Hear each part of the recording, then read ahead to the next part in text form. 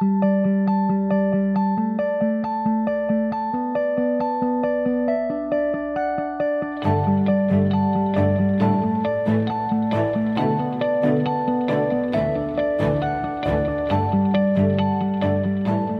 everyone, and welcome back to the Servant Leadership Institute podcast. Today we are bringing you a full keynote presentation by Kelly Cardenas.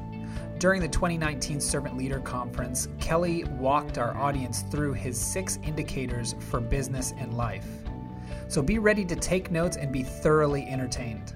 Kelly Cardenas is an industry icon, author, international educator for Paul Mitchell Systems, business coach, salon owner, husband, and father. He attributes the success of his 5 namesake salons located in Las Vegas, Chicago, Carlsbad, Salt Lake City, and the Hard Rock Casino in Las Vegas to the team that he has constructed around him. Cardenas' concept of integrity-based success has conditioned his team of trend-setting stylists to reach exponential heights. We hope you enjoy this episode. Ladies and gentlemen, please welcome rock star Mr. Kelly Cardenas. Yeah, this album is dedicated to all the teachers that told me I never amount to nothing. To all the people that lived above the buildings that I was hustling from that called the police on me when I was just trying to make some money to feed my daughter. Hold on. Can you hear me now? Yes? Give yourselves a round of applause real quick. Yes? We tried to get it moving. It's good now. I think that I'm the first person at Servant Leadership to come out to Biggie Smalls.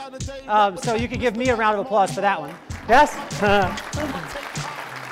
So, you're good. We won't. I'd love to play it the whole time. I was loving it because when you said rap, somebody said rap earlier. My friend, right? Is it Christine? Yes? Christina. Sorry. Christina, she was like, I'm not a rapper, but she held it here. And then it was amazing because once you said that, on the other side, she was like, well, I want to put it up too. And I think, was it Veronica? You said something about with the microphone too, and you were like, oh, I want to rap. And what I want you guys to understand is that all it takes is one person to do it to catch fire, right? And that's the thing that I want to talk to you guys about today a little bit. I'm going to do a couple exercises, and I'm going to see how quickly we can work with these things. So what I'd like you to do is if there is a empty chair in front of you, please stand up and move into the empty chair until there's no empty chairs in front of you. Are we good? Yes. Perfect. The reason why I told you that, the first thing that I want you to write down, I want you all to write down things today because it makes me feel better about myself and I can go home and have a great marriage when I'm done. Because in the event that my wife does not listen to me, then I will simply say there was 250 people that did. Maybe I'll hang out with them. The first thing that I want you to write down is success is not a good negotiator. Success is not a good negotiator. And then the next thing I want you to write down is Kelly Cardenas is a good negotiator. Because I'm willing to stand in it until I get exactly what I want. What I wanted is everyone towards the front. It's going to give me more energy. It's going to mean that I give you more. And when I give you more, maybe you'll give me a better review. And when I get a better review, guess what? I might be here next year. That means I'll have a job. My kids will be able to go to school, have a great life. And then they'll love their dad even more. Not because I gave them things, but because I could give them a different life than I had. And if you want that, then you will sit in the chair that was empty in front of you. You see, success is not a good negotiator. I am. Because I'm willing to stand in. The first thing I want you to write down, stand up. Second thing I want you to write down is dig in. And the third thing I want you to write down is see it through. You see, as leaders, as servant leaders, you're going to be posed with this situation. Those 3, if you took anything away from me today, all you need is those 3 and your company will be successful. When you stand up, and you like you guys saw it earlier, do we have a person that's a volunteer? Someone stands up. You were freaking out. How many of you guys did that and your heart started to beat a little bit more? Thinking, well, what if I stutter over my words? What if this happens? What if that happens? I'm a public speaker, and I still did it. I was like, wow, I got the microphone. I'm still a little bit nervous. But what will happen is when you stand up, then you're going to be noticed. People are going to take note, and they're going to take note of what you say. When you say something and you're sitting down, nothing will happen. But the first thing you're going to have to do is stand up as a leader when you go back to your company. You're going to have to stand up, but you're going to have to dig in equally as deep as you want to rise. So your foundation will have to be as deep in the ground as you want it to be able to be built to. So if I want a 50-foot building, I've got to dig down 50 feet to make sure the foundation could support the structure above. The second thing I'll do is I'll dig in because I know that I'm going to get pushback. I got pushback. All of you guys are leaders. You're servant leaders, right? You listen to Ken Blanchard. You listen to Art. You listen to Olivia. Hell, you just listen to Jeff. Jeff was after it, wasn't he? He called the food chow, didn't he? And all of us were like, yes, because Jeff was in it. Like, I was sitting. I even said, standing straight when Jeff was talking. Yes, Mr. Foley, yes, I'm in. But we're all servant leaders, been through 2 days, and I asked you to give you a simple command, and when I did, then it took a while to be able to get there. You got to understand that it's going to take 10 times as long when you go back to your company. Because success is not a good negotiator. The instant that you start negotiating with success, success will say, I'll just move on. I'm just going to find someone who will be with me. At the first sign of resistance, success will leave. At the first sign of resistance, leadership will leave. If you haven't stood up, you haven't dug in, and you don't see it through. The reason why I say see it through, give me, anybody been in their industry? Jeff, how long were you in the military? How long were you in the military? 32 years. Amazing. So think about this. Give me another in your industry. Who else has got? Can anyone beat 32? Yeah. How many? 36. Awesome. Anybody? Anybody else? 37. 37? Can we beat 37? 37. We got 37. We got 39. Have you worked with the same company for 39 years? Same company. Can you give her a round of applause? Can someone beat 39? Can someone beat 39? Or no? We're good. Yeah? How about a 5-year? Give me a 5-year. Give me a 5-year. Anybody in their business for 5 years? Anyone with their company for 2 years? Perfect. Awesome. What I want you to write down now is I want you to write my industry age as opposed to my actual age. You see, Jeff is a master at what he does. Jeff is 32 years old in his industry. His natural age doesn't matter in his industry, only his industry age does. So if you've been with your company for 2 years, then that means you're 2 years old. And you know what a 2-year-old does? Screams, whines, poops their pants sometimes, and waits for someone to come and clean it up. Sometimes we get a little bit of ego inside of us and say, well, I've been with my company for 10 years. Well, then you're 10 years old. And the last time I checked, if 10 years old, you're in 5th grade or 4th, depending on if you want to hold him back, like I did with my son, because I want him to be good in sports. Don't judge me. He's really good, too. He smashes those kids. But we did it by design. But now my son, or my daughter right now is 10 years old. She's in 4th grade. Would I trust my life savings with my daughter at 10? No. Do I trust her with my son for a couple hours so me and my wife could go on a day date? Yeah, don't judge me on that one either. But what I want you to understand is that industry age and your normal age is so very, very important to this equation, because most of the time people walk in saying, well, I got 15 years experience. Okay, you're 15 years old. You can't even drive. But now you're going to power over me and you're going to tell me that I have to do these things when you're 15 years old. How many of you made a bad decision at 15 years old? Raise your hand. How many of you made a bad decision as far as a relationship? Raise your hand at 15 years old. How many of you are still living with that relationship right now? Raise your hand. Some of you are like, yes. Oh. Yeah, he married her. That was a good decision then. Okay, it was a good decision. She made a good decision too, because you're a very handsome guy. You're a very good-looking guy. Now, most of you are like, wow, he's really a hairdresser then. I'm just joking with you. That's a joke. You're allowed to laugh at it. It's inclusion. Am I correct? Yes. Anybody make a really, really bad decision at 15 years old with their relationship? Anybody? Ladies, you are lying. Ladies, you know, my wife is she made bad decisions. I saw them. Dude with a lowered car, booming system, all that stuff. She's glad she got me. I met her last man, and people were like, he walked into the salon one time after we had got together, and he didn't know we were together. I was a friend of his. I knew him, whatever. He walks in, and everyone was like, oh, my gosh, Kelly, are you jealous? And I was like, not at all. I said, I will invite him over to dinner tonight. Like, you know what I mean? Because that's going to drive home the fact that she made a good decision. But let's look at it. At 15 years old, most likely you made some silly decisions. Hell, when most of you were 17, 18 years old, you made bad decisions.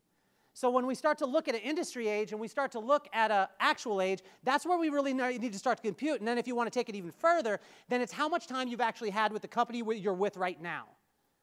Because some people try and transfer, like I've been in the industry for 15 years. Well, how many different jobs have you had? I've had 5 different ones. Okay, well, you're 3 years old each time. The reason why I say this is because a culture is not built in a day. It's not. Like, servant leadership's not built in a day. I want to share something with you because I brought this right here, which is some stuff that I did when I was 10. But I'll tell you how servant leadership started. In 1984, my dad got involved with a millionaire course. It was the first, what they call now MLM, but it's actually, it was called a pyramid scheme back in the day. And it was a millionaire course. And you know what they did? They sold you a course for $4,500, which my dad didn't have. He was in the military. He was a tech sergeant. And in 1984, he wasn't making that amount of money, $4,500, and they said, I want you to buy this course. It's videotapes, it's tapes, and all these things. And then what you do is you get the course, and it teaches you how to sell the course to other people. Genius. But inside of it, it gave you principles on how to be a servant leader. When I was in 4th grade, my dad did something that's revolutionary. Peter, I love you. What you said yesterday when you said training without accountability is entertainment. I want to give you a high five on that because I'm going to hold you accountable so you don't just think I'm an entertainer. I want to be an entertainer, though. But what I want you guys to understand is in 1984, servant leadership started. I'm going to pass this around. The reason why is because my dad was a revolutionary. My dad took our house, my brother had adjoining walls. And with those adjoining walls, he took an auto-reverse Walkman. Anybody remember that one? Yes, you're showing your age. Love it. Right? Auto-reverse Walkman. He took the Walkman, he broke the headphones. He broke them and ran one through the wall and then set one inside my pillow and one inside my brother's pillow. He was a military guy, kind of like Jeff, and he said, if you take them out, I will whoop your bleep. So for at least 8 hours a day, 7 days a week, I listened to tapes of motivational speaking. I listened to tapes on servant leadership. I learned how to become a millionaire, how to use other people's money, how to be able to get with your banker, have a great relationship, and things like that. And for 2 years, solid, 7 days a week, 8 hours a day, that's 56 hours a week, over 2,600 hours a year for 2 years, meaning almost 6,000 hours of listening to this stuff by the time I was in 6th grade. Now, I was mad. I wasn't happy about it. All my friends came over, and they thought I was the weird guy with the microphone in his pillow. You know what I mean? Like, do you want to be that guy? You don't want to be that guy. I would be like, no, you can't sleep on my bed. Why? All my friends had to sleep on the floor, because if not, they were sleep teaching, is what my dad called it. And then on top of that, every day when we got home from school, before we could go out and play, we had to take 10 pages of notes on that course. So you add another hour in. But I want to show you what creativity is. I had to take 10 pages of notes, and all I did was write really big. And every other line. My brother was so mad because my brother is so smart. He's a lawyer. He went to school, so I figured he got enough school for both of us. My other brother's a doctor, so hell, my children don't even have to go to school. But I'm going to pass this around, and what I want you guys to look at is I want you to look at the date. I got 1986. Actually, this was in the 2nd year of it. So this was 1986. This was 5/5/1986. You need to get to the bottom of everything. You put your whole body in it, and it will work. Start over and make some money now. I'll pass this around, too. It's hilarious. My wife was like, I didn't know why you were crazy until she read this. You need to just do it. What is holding you back from what you want? Don't let other people get mad because when you want what they do, or I was crazy in this one. Get you mad because when they do, they take control. Don't let other people get mad because when they do, they take control. So what I want you guys to understand is it's not going to be built in a day, guys. I could give you this. I'm going to give you 45 minutes. It didn't start on this either, by the way. I want to let you know. So it's just an infinity time for me, which is awesome. Thank you. I appreciate this. But what I do want to tell you is this is not going to be a day. It's not going to be a day. You're going to get home, and you're going to have more opportunities to quit on servant leadership than you will to succeed. But it's going to take iron sharpening iron. It's going to take you connecting with every single person at your table or the new person that you're at your table with, getting their email and asking them. Just like Peter said, you got to hold them accountable. I got to call you next week and say, what challenges are you going through? Because my presentation today, what I'm going to talk to you about is not about all the great stuff. I'm going to talk about the down and dirty stuff because we started our company on servant leadership. And I've been blasted. I've had more walkouts than most salons can ever have. Every walkout that I've had has cost me at least $500,000 at a time, and I've had over 5 of them. But what I want you to understand is that doing the right thing will always work out. It'll always work out. JP said this, write this down. JP is a friend of mine. He's a co-founder of Paul Mitchell. I'm going to pass this around. Who would like to, you guys, can you look at this, please? It'll just make me feel better about myself. My handwriting is exactly the same to this day. My wife can attest to it. JP said, he's the owner of Paul Mitchell, co-founder of Paul Mitchell and owner of Patron. Just sold Patron for $5.4 billion. One dude. I wanted to ask him, did you lose your mind? Like, did you lose your mind? Because, I mean, when you get into that, like, when you get into the millions, you know, you start getting refined. When you get to the billions, I mean, you are, like, you're in.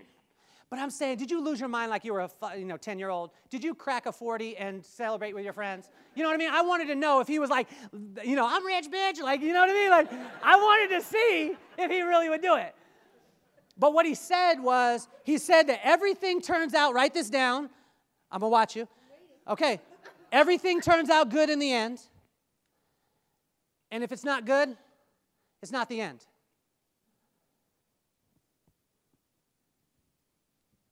You see, most of us want to go home and we're on fire. We want to build cultures, but we're going to break down culture because it's a great buzzword, but I want to break it down for you. Let me get this one. Do I point it? Yeah. Oh, there we go. Cool. So this word is a buzzword everyone talks about, like, I need to have a culture. I need to have a culture in my business. The challenge is my business is lacking culture. I don't believe that any business is lacking culture. I actually coached one salon that I was working with, and they said, we're lacking culture. That's the reason why we're having challenges. And I said, no, your culture is actually showing up late, dressing however you want, talking back to leadership, leaving your stations dirty, and no one caring about your environment. And based off your culture, everyone's got 100%. So don't think that your environment lacks culture. It has a culture. But you have the opportunity to choose it or not. And whatever you choose, you get to, like, when I told you to move up, I asked you to move up because I wanted the energy. Because I know as a speaker, if I got full seats in the front, am I correct on this, Jeff? Am I correct on this, Olivia? When they're up front, it's so much easier. Because I got you. You can't leave. If you leave, I could say something. If you sat in the back of the room, I used to do this all the time, just in case the dude sucks, I could leave. You're in. Veronica, you're in. Like, if you get up, I'm going to say something. I'll be like, damn, like, what did I do? But what I want you to understand is if you want to have a great audience in life, you got to be a great audience. Write that down. That was a good one. I didn't even realize I was going to say it. You guys want a way to be the greatest audience of all time? It's like this, okay? All of you sit in your chair, and I want you guys to sit, put your legs out, a little spread, not all the way out, but just in here, right? What I want you to do is turn your chairs towards me because the back of the chair will support you. So I was doing this, and it kind of hurt my back. I had my chair turned to the side, and my back was hurting a little bit. So turn yours, right there, got it. What's your friend's name right here? What's your name? Tim, turn your chair a little bit. You'll just be more comfortable. Cool. So if you take your legs this way, what I want you to do is I want you to just choose one leg. I always choose my left because my heart is with my left. So what I do is I put my weight onto my left and I kind of lean in. So you could choose whichever one you want to go. So that's the first thing that you're going to do. The second thing that you're going to do is you're going to make eye contact. Third thing that you're going to do is you're going to shake your head at about 1 second per shake. Tori? Okay, so Tori, try this with me. One, just like this. That's about 1 second. Because if you do this one, you ever talk to someone who's doing this the whole time? Right? They're playing double dutch with you. I'm ready to jump in. You know what I mean? Have you had that person? They're like, yeah, okay, what I got? Like Jeff was talking about it. He said that sometimes people are listening to show you how smart they are, not listening to actually hear you. So if you shake at 1 second per shake, people think that you're listening to them. Third thing that I want you to do, all of you do it with me, legs here, lean into one side. I would prefer my heart. You don't have to choose your heart. You could go this way if you want to. You could go to the beat of your own drum. It's inclusion. That's what we learned from Vicki. Everybody's welcome here, okay?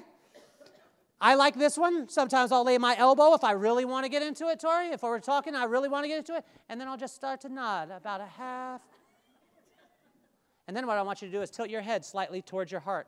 Body language tells you that if you tilt your head slightly towards your heart, that person will engage with you more because they think that you're actually catching what they're saying. If you tilt your head to your left, which is towards your heart, then people will see that you actually, was it John?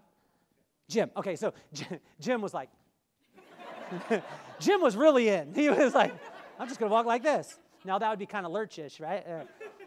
So that's going to be the last one, or there's two more. So we got this one. So do it with me, Tori. You got it. You leaned in, and then we're just shaking. We just shake every now and again. And then I want you to, if you want to go to that next level of listening, then you just, every now and again, you just say, mm-hmm. And then if you want to take it to that ultimate level of listening where you draw out everything in the speaker, everything in the presenter, you'll do this one. You'll lean in every now and again. Not on key, like not everyone together. Try this. So shake your head. One. And then just give me, just whenever you want. Just, uh-huh. Thank you. Yeah. This is the last one. I want you to look up towards whichever corner of the room that you want to, whether it could be the back or straight up, and I just want you to just, almost like you're catching a fly in your mouth. And then come back to it, and then just go back to your shaking. So let's do it. Here we go. We're going to lean in. We're going to go 1 second per shake. Everybody, give me a mm-hmm. And then look up. And go back to it. Then you'll be a great audience. When you're a great audience, then everybody's going to want to draw from you. I could tell you this, speaking around the world, there's times where people will be sitting and they'll just be sitting back like this and be like, yo, what you got for me? I try and throw things at them. You know what I mean? But I tell you, if you're a great audience, then you'll have great audiences in your life. And if you want your people to be receptive to what it is that you want, then when you talk to them, you'll lean your head to the left. Mm-hmm. And then when they say something, you'll be, and then come back to it. And it's as simple as that. We'll go on to this first one in culture is I want you to understand, like we talk about this, the reason why, and I think we get too complicated on this, way too complicated. That's what I want you to write down.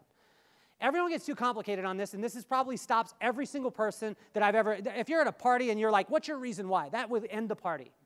You know what I'm talking about? You're at the bar, like, yo, hey, we're having a good time. Listen to Biggie. Kelly showed us it.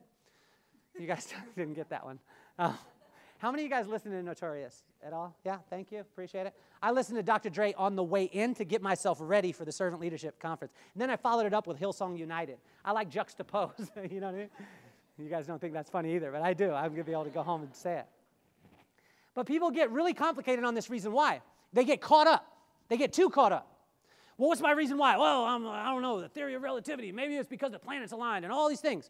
What I want you to understand, my reason why, is because I wanted to have enough money to go to the carnival and be able to play the games until I won. That's it. Because when I was growing up, we didn't have much money. And my mom would give me $3. And when you go to the fair with $3, you are not winning anything, ever. You're going to have that leathery carny that is going to steal your money every time. He's going to show you the game one time, and he'll be like, look, it's just easy as this. I don't know if this happened to you, Tori. You seem like a smart guy, so you probably didn't do this. You were probably studying. I was at the carnival trying to win the bear. But every time I tried to win the bear, the guy would show me, and then I would do it, and I wouldn't win. And I remember telling myself, this was 6th grade, I said, someday I'm going to make enough money to go to the fair, and whenever I want, and spend as much money until I win. My wife does not like me going to fairs. True story, I was at the Lompoc Flower Festival. I'm in $350 on the basketball. All my buddies are around me. We're having a reunion. All my buddies are around me. I've got my shot. I'm here. I'm thinking it wasn't Steph Curry time. I was still thinking Jordan.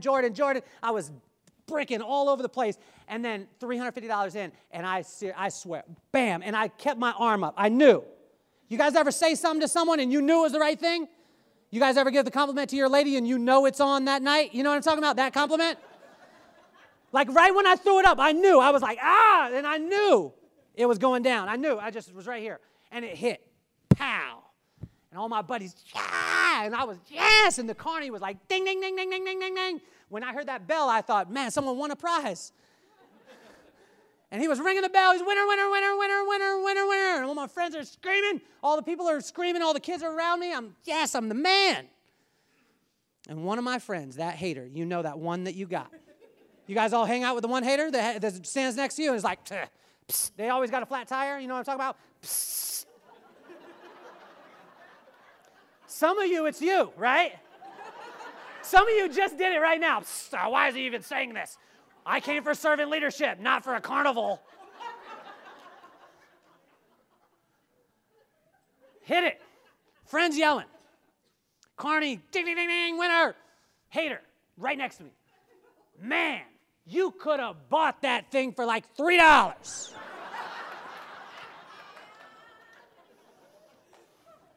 Get ready to write.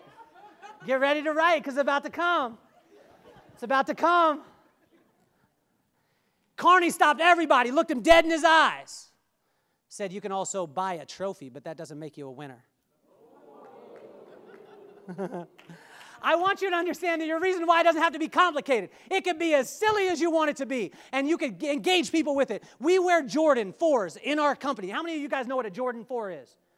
You guys need to get up on your sneaker game. Jeff, I want to see you wearing Jordan 4s next Servant Leadership Conference. Art Barter's going to have some Jordans on, and next time I see him. Jordan 4s, the reason why we wear them in our company, only shoes that we allow is tennis shoes in our company because we dress in black and we want to be professional. But the only reason why is because my dad was making $1,100 a month when I was in high school, and we wanted Jordans, and they were $125 a piece. He made $1,100 before taxes, and we lived 40 miles away from my high school with one car. Me and my brother were those ungrateful little jerks that wanted Jordans, and that's all we could play in. He actually saved $250 and bought me and my brother Jordan 4s, black ones, so we could wear them because that's the only shoes that we would wear. And he did that on a $1,100 salary a month before taxes. And to be able to give him back the honor when he walks in our salons, he sees Jordan 4s on kids, and it's the only tennis shoes we have. You see, your reason why doesn't have to be righteous. It just has to be with you. And I tell you, that's the way that we're going to change the world. Your reason why, I want you guys to think about it on like a kid level. I asked my daughter the other day, I said, what does daddy do? And I thought, she's going to say he owns salons, he's an entrepreneur, he writes books, he coaches people, he does all this stuff. She was playing with Lego. She looked up at me, she's like, you make people happy, and then went back to doing her stuff. So I smacked her, because I was like, don't you see all the rest of the stuff I do, you know? But it's as simple as that. Sometimes we're overcomplicating it.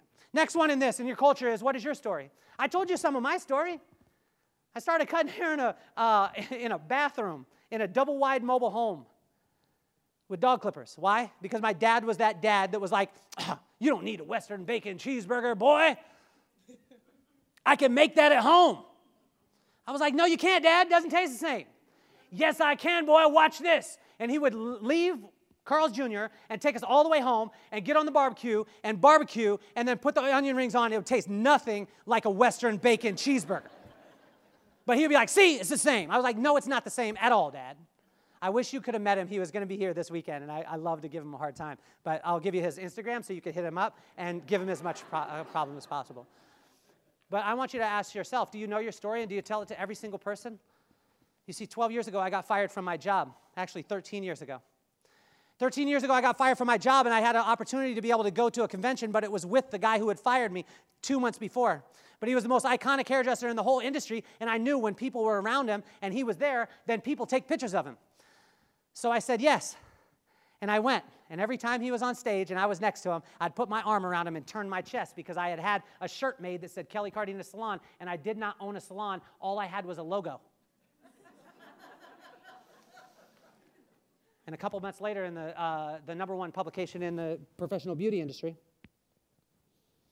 they had published a picture of him, and there was my mug with my shirt and my logo, and people started calling, applying for jobs at a salon that I didn't own, but I had a shirt. What's your story? Do you tell it? Is it interesting? Is it interesting enough to be a movie? Are you the main star in the movie? And will people watch it again? You see, a part of my story here, guys, is like I told you that I started in servant leadership when I was in 4th grade. Like my dad was so excited he got named to the shuttle program in 1979. First 7 safety people, and he was a high school dropout. And he didn't know how to manage people, so he got a book, and it was called The 1 Minute Manager by Ken Blanchard. And he read it every day, and then he would just go and just do that. And he rose through the ranks. So amazing. So when I heard that Ken was speaking at the Chamber of Commerce, we went to go see it. And when we went to go see it, I ran back in the house, and my wife said, "What are you doing?" I said, "I'm signing a book." She said, "Who are you signing a book to?" I said, "To Ken." She said, "Ken who?" I said, "Ken Blanchard." She's like, "He's speaking today." I said, "He's speaking today." She said, "You don't know him?" And I said, "Yeah." This is a true story. About 5 months ago, came to the Chamber of Commerce. It was in this room. And that door right over there, I was sitting about right here in that door, and they kept talking. And there was a guy talking, and everyone, I didn't want to interrupt the crowd. So when because I didn't want to interrupt the crowd, I act like I needed to go to the bathroom, which I didn't, but I had the book in my hand. And I came to the door, and I stood at that door, and I waited until there was a commotion in the audience. And when there was a commotion, I had already found Ken. I locked in on him. Don't get foul, ladies. I know you stalk too. Yeah? Yeah? Some of you are like, well, I just wanted to see what his house looked like at night. Hitting a little close? Yes? Yes.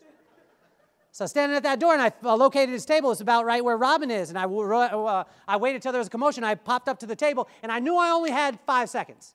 But I popped in. I said, "Hey, Mr. Blanchard, I wanted to thank you so much for your principles. We utilize them in our company, and I just wanted to thank you." And he said, "Wow, what is your company?" I said, "Thank you so much for asking. Here's my book." And then I bolted. 10 minutes later, Robin, right in the back of the room, walks over to my table and says, "Are you Kelly Cardenas?" And I was like, "Oh, man, she's security." You know what I mean? She said, "You just gave your book to Ken." And I was like, "Yes, I did." And she said, "He likes what it looks like. We're having the Servant Leadership Institute conference here in Carlsbad in April, and we have 1 slot for a speaker. Would you be interested?" And I did what everyone in Carlsbad does. Why, yes. Well, let me check my calendar. But inside, I was like, hell yeah! You know what I mean? But what's your story?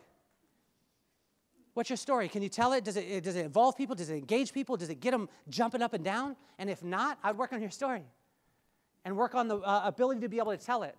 I tell my story in we all the time. People ask me, "How many people worked with your company when you started?" I said, "Me." But I always talked in we. And they were like, "Well, who's the other?" And I was like, "I don't know, but they'll come."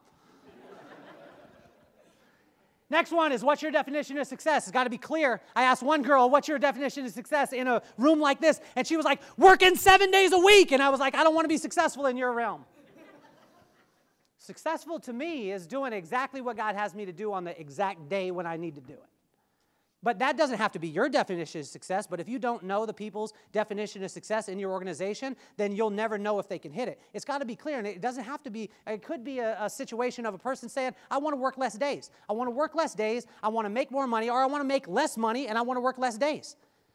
Whatever it is, and if we start to cater towards what their definition of success is, and you understand yours, now we can clearly communicate. Next one is, what's your threshold for your belief system? We talked about this earlier. I want you to understand that it has no bearing at all if you're excited today. I'm excited that you're excited. I'm excited that you laughed a little bit. But that will not change your future. Your threshold for success and your belief system is everything. Because everything's good until you get punched in the mouth. Everything's good. I had a girl, her name was Gina. I haven't said her name before, but I'll tell you now. Right? Her name was Gina, and she had, you ever been around a sour person? You ever been around a person that looked like they just ate a jar of pickles all at the same time and constantly? You know what I'm talking about? And she was mad about it. That's what we say. She was mad about it. And I knew I had already made the decision early on in my company when I first started that I did not want to work with people who did not want to work with me. And I went to her and I asked her, I said, "Do you want to work with us as a company?" And she paused, and I knew. It's like, ladies, you know what I'm talking about. If you say, "I love you," and your man is like, "Cool," you might want to check it, you know what I mean? You might want to add 3 more positives to that negative, all right?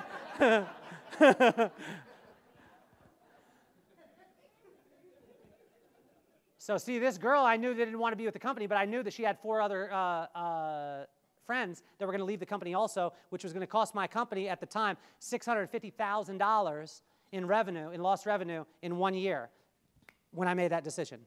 But see, 7 years before, I'd already made the decision that I didn't want to work with people who didn't want to work with me. So based off a principle, my threshold for my belief system wasn't, I could tell you this, if I hadn't have made that decision 7 years ago, For $650,000, I mean, hell, you might be able to toilet paper my house every day and I'd be okay. I'd be like, for $650, I'm good. But some of us don't make those decisions before money gets involved. You see, we got to start making decisions before the money gets involved, because once the money gets involved, all bets are off. Let's go into the next one. So the next one is vibe. This one is huge, guys, and I did this on purpose. I wanted you guys to get up because I want to change the vibe. But most people have the tendency to manage the vibe as opposed to create it. Most people react to their circumstances as opposed to trying to create the circumstance. I want to create every single circumstance. The reason why I say it, because I live in Kelly's world, and in Kelly's world, it's always good.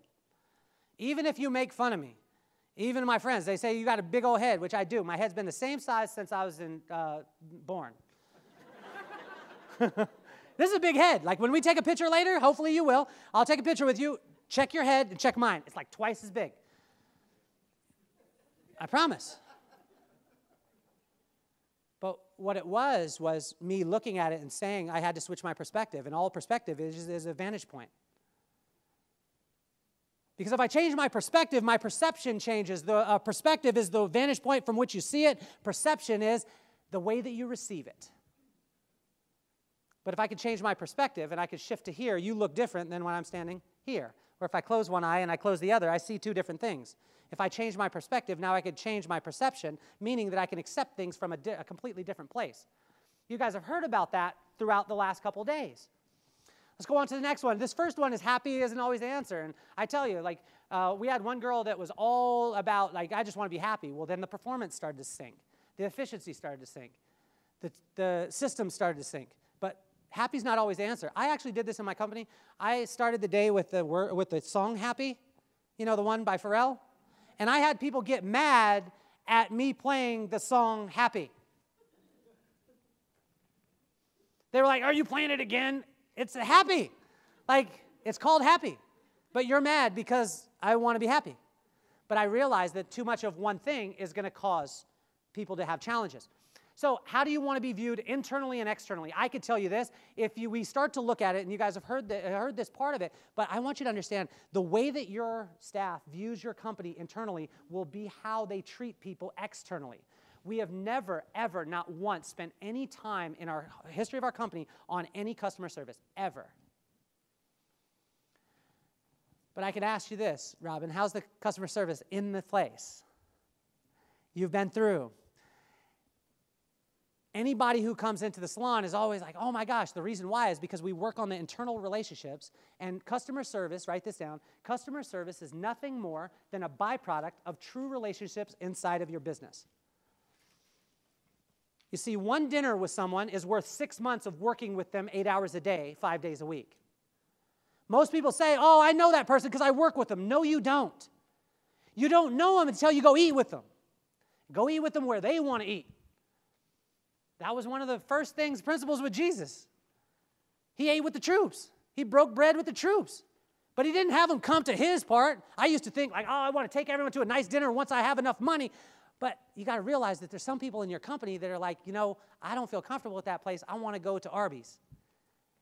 And you need to go to Arby's, sit down with them, and have Habib serve you.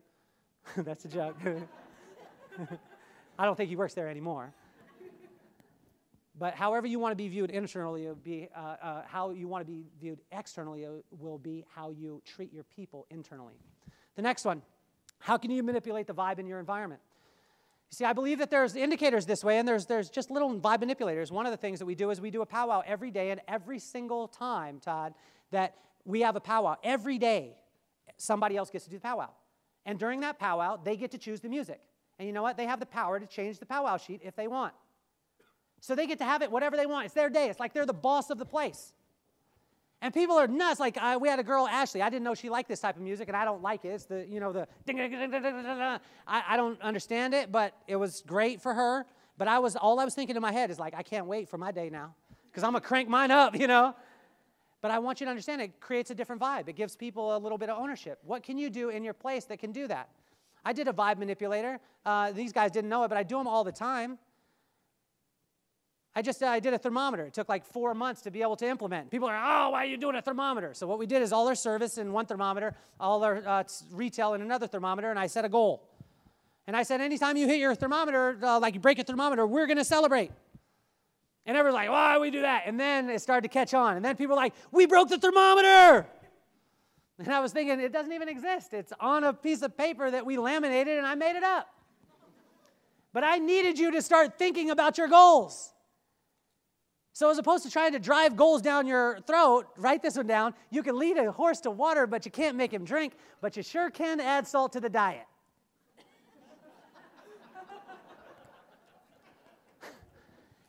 You see, I believe Vibe is a systems-based success. It really is. I changed my Vibe this morning. You want to know why? Because I ran a mile, I drank a green juice, and I ate an apple. I know I'm going to be on fire when that happens. 5:30 this morning, I ran a mile. It was slow. Don't judge me. Drank the green juice. Now, I didn't tell you what I ate last night, but I'm saying I felt more healthy and organic today.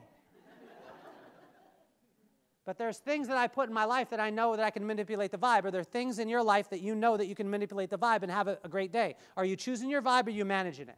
Let's go on to the next one.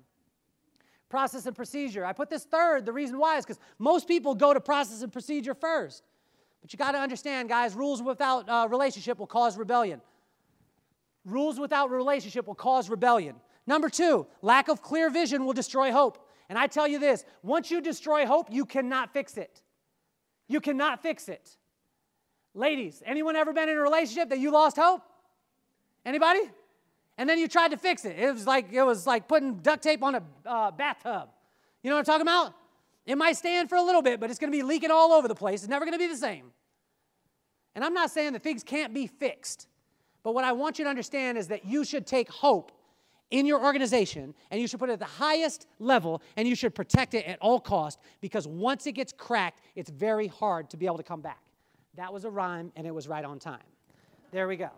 Next one is resting places. We took a picture of all the places in our locations, and what we did is we set it exactly the way that we wanted it to be. And then you know what we did? We took a picture of it and we listed out where everything was. How simple was that? Imagine if you took resting places and you put them in your environment where if you wanted the place to look a certain way, you just took a picture of it set it up exactly the way you wanted it, took a picture, and then listed it off. And then when a person was like, I didn't know where it went, because that was me all the time. My mom was like, clean your room. And I would come back and she'd be like, you didn't put everything back. And I'd be like, I don't know where it went. If my mom would have knew this, she would have took a picture of my room when it was clean and listed it all out, and then she would have been like, here, go back and do it. So much easier to follow a picture. Maybe you do it with videos. But do you have resting places in your organization? Do you have resting places as far as a mentality? And what is that resting place for the people? Now, the procedure is not what you do, but why you do them. Super important. And if we're not clearly communicating this, guys, I tell you, like, I got in trouble. I had one girl quit my company. The reason why is because I made everyone make their bed every day and send a picture to an accountability partner in our company.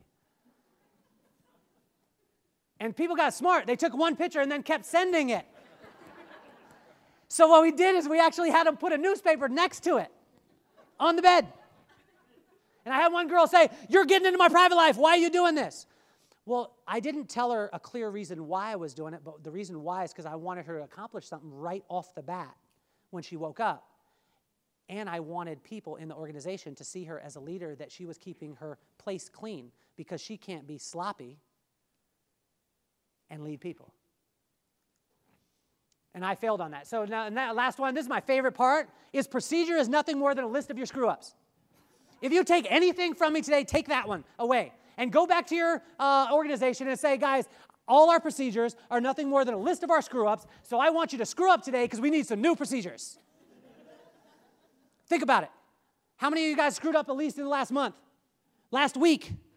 Last couple days? If not, you're not trying hard enough. You need to screw up. Write it down. It becomes a system. Succeed. Write it down. Becomes a system. But there's not as much yay on succeeding, because you're just like, yeah, I'll beat my chest. That's who I am. But when you fail and then you write it down, you're like, I ain't going to do that one again. I did. I was married before. It wasn't great. But I wrote that bad boy down. It's a system. And now I have the greatest wife in the whole entire world. Right?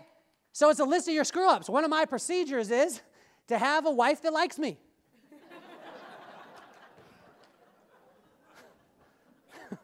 Next one, productivity. We'll hit this one kind of fast. We must have concrete stories of success throughout our company. Most people say, I won't post numbers because it'll cause competition. You want competition with yourself, but people need to know something. Write this down too, Peter. I see you. Watch. Write this down.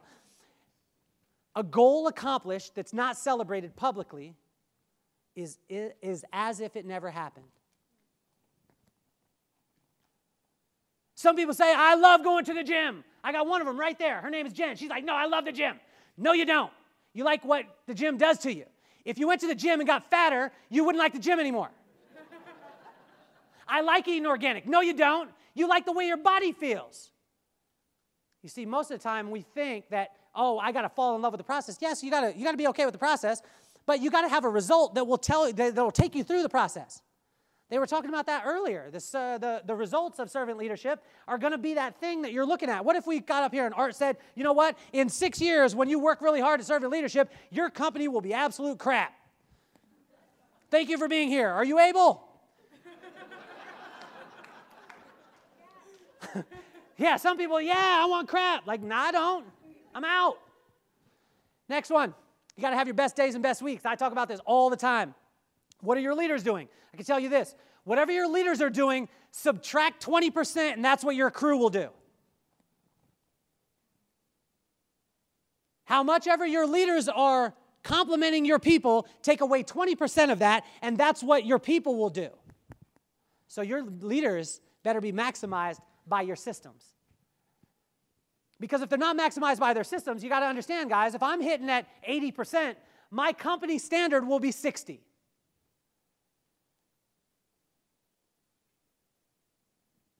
We've got to be willing as leaders to be out there doing the things that make other people nervous. Are your systems designed for high performance? I'm not saying that they have to be, but I could tell you this. You could dream big, medium, or small. Write this down, big, medium, or small, but it all will take the same amount of energy. Because if you dream small, 25% of your thought process will go towards what I want. 75% will be like, you shouldn't be doing that. You're from here. You shouldn't do that. If you're dreaming medium, 50% of you will be saying, I want to do that. 50% will be saying, you don't deserve it. And if you're dreaming big, you will be 100% in your dream, and you will be oblivious to anything contradictory to it. So I'll give you some best weeks and best days, but we'll do this quick. In Las Vegas, in our location, Jen Moses in the audience. She's a hairdresser, 32 hours a week. That's 4 days, 8 hours a day. She sometimes works 9. Her best day in the salon is $3,755. Best week, $9,270. She works a 32-hour work week. Delaney Diro, she did this when she was 23, 1,500 best day, 37. This is a 22-year-old girl. Now she's 23, but she did it at 22. In Chicago, we got a couple of them. Eli, she just turned 24. Best week, or best day, 2,700. Best week, 10,470 at 23. She got a high school education. Do you think she's loyal to our company? Damn right.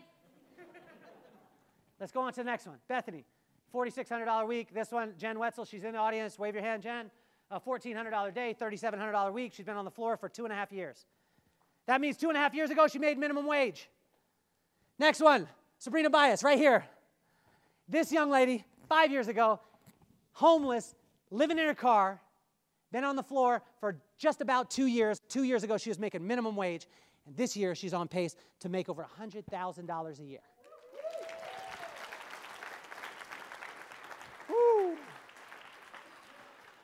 I don't know if you're feeling this. I'm feeling this. So that's good. As long as one person's happy, that's what my mom said. As long as one person's happy, I'm good. And that person's me. So, Salt Lake, there's a couple more. I post these. I talk about them all the time. I want to know people's best week, best day. And when I show this to people who aren't hairdressers, you know what they start to say? Wow, that person's serious. Well, yeah, I'm serious. My dad asked me this. He said, you ever seen a half-pregnant woman? He said, you are or you aren't. And I ask you today, you pregnant or you're not? You a servant leader or you're not? Ask yourself that. But it's going to be a long road. Let's go on to this one. This one is one of my favorites, innovation, and we'll list these guys off, and I'll list them quick. These are innovations. You need to have innovation in your company, and you need to breed it. You need to talk about it. You need to allow people to be able to do it. So when we did these are some examples of it. Online store, Eli did that. Sabrina did social media. We got Selena did a Where You At, which every 8 weeks to a quarter in our company, we have a Where You At. And you know what we talk about? Where you're at. And we do it with 4 legs of a table. Table has 4 legs, it can stand, yeah? Personal, professional, spiritual, financial. One of the legs is off, your table is going to be wobbly. And if you go outside those lines, we keep it simple that way, but we ask you what you're doing to be able to make sure that those are shored up.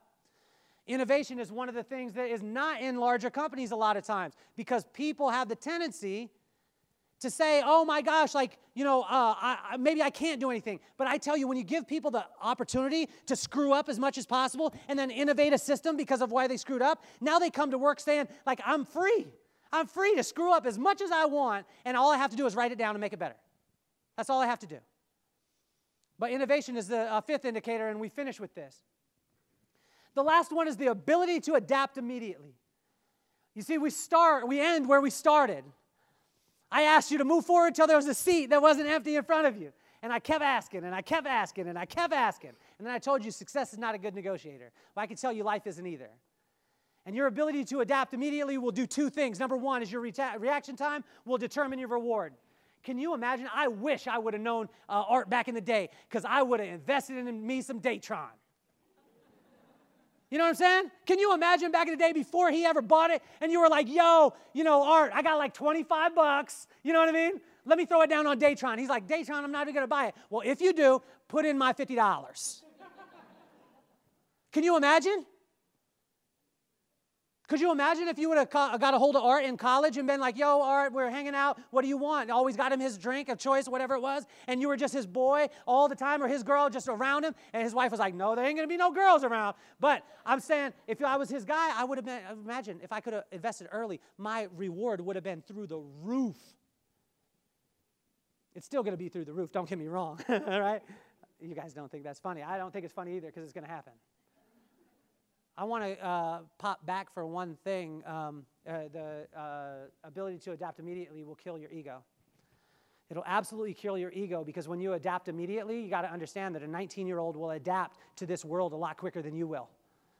And when you have a 19-year-old being able to whoop your butt, you see, it took me a whole lot longer to be able to get to those numbers than it took me to get to Jen. And you know what?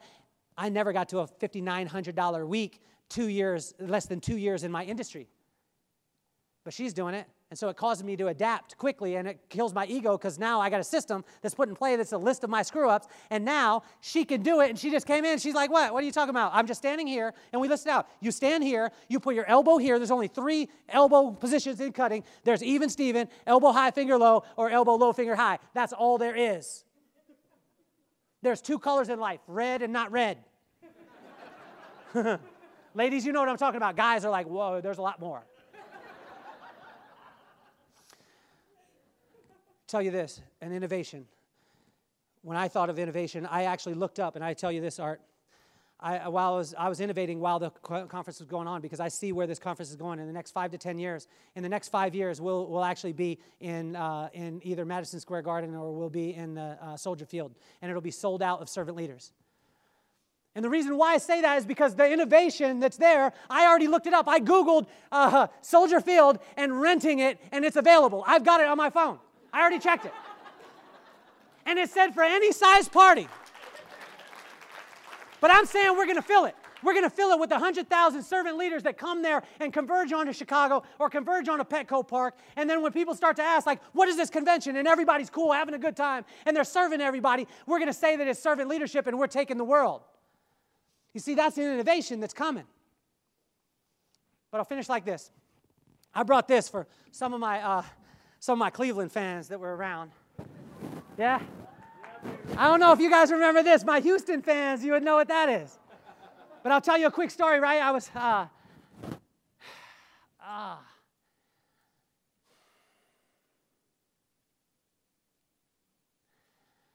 it was Christmas time, and I was in 11th grade or 10th grade. And I lived in California, and the internet wasn't available, so Oilers, I was a fan, but they had no sports stores that had the Oilers jackets. And all I wanted was the Oilers parka the whole time. That's all I wanted for Christmas. And my dad, the first time, we were living in a double-wide mobile home 40 miles away from my high school, and my dad he was a caretaker for a school, and when he was a caretaker for it, we had a video camera, but we didn't have enough money to be able to have the video camera. We just borrowed it from the school. And we videotaped our first Christmas. And they were videotaping everything, and every present that I opened that wasn't my jacket, I got mad. And the whole time, about an hour of opening presents, everyone goes around. My family does it, not the smash and grab. They do one present, all over. And for an hour and a half of opening presents, every time I opened a present, I opened it up, looked, it wasn't the jacket, I was threw it off to the side. And I was pissed the whole time. And I was so mad, and they were videotaping me, I had no idea. I got down to the last gift. It was like a box like this. And I looked at it, I was like, there is no way. My mom is a good packer, but there is no way my Oilers parka is going to be in there. So I ripped it open, just just threw it to the side. And it wasn't my jacket. And I got up. Probably we all hanging out. Probably about a half an hour, 45 minutes goes by, and I go to the bathroom. And when I go to the bathroom, I come out of the bathroom, and there's a big box sitting in the middle of the living room. And right as I walk out, I know what that box is. And I'm thinking in my head, I've been a jerk for an hour and a half, and I've ruined Christmas, the only Christmas I've ever ruined. I absolutely ruined it all the way through. And then I opened the box, and you could guess, it was that jacket. But you see, my parents knew the whole time that I was going to get what I wanted. But they were just watching how I reacted when I didn't get it. I believe God is that way. I believe that every single one of you has goals, has aspirations for your company, and I believe that every single one of them is going to come into fruition. But I believe that we need to, before we leave this conference, we need to accept the greatness that our company will accomplish, that we need to accept those things now before we ever get them, because I want you to learn from my story. I can never have that back. My mom died last year on June 19th. I will never get another Christmas with her. And I was a jerk for one of them. But the whole time, my mom knew that I was going to get what I wanted. I believe every single one of you, God knows, God has a purpose for every single one of you. And He already knows. So why not let's start acting like the reward is already there? If you want to have $1 million in the bank, let's start acting like it right now. What would you do different? What would you do different if your servant leadership grew? Your company was already a servant leader. Start acting like that now. Sexual chocolate. My name is Kelly Cardenas. I'm out. Come on, Mr. Hardwater.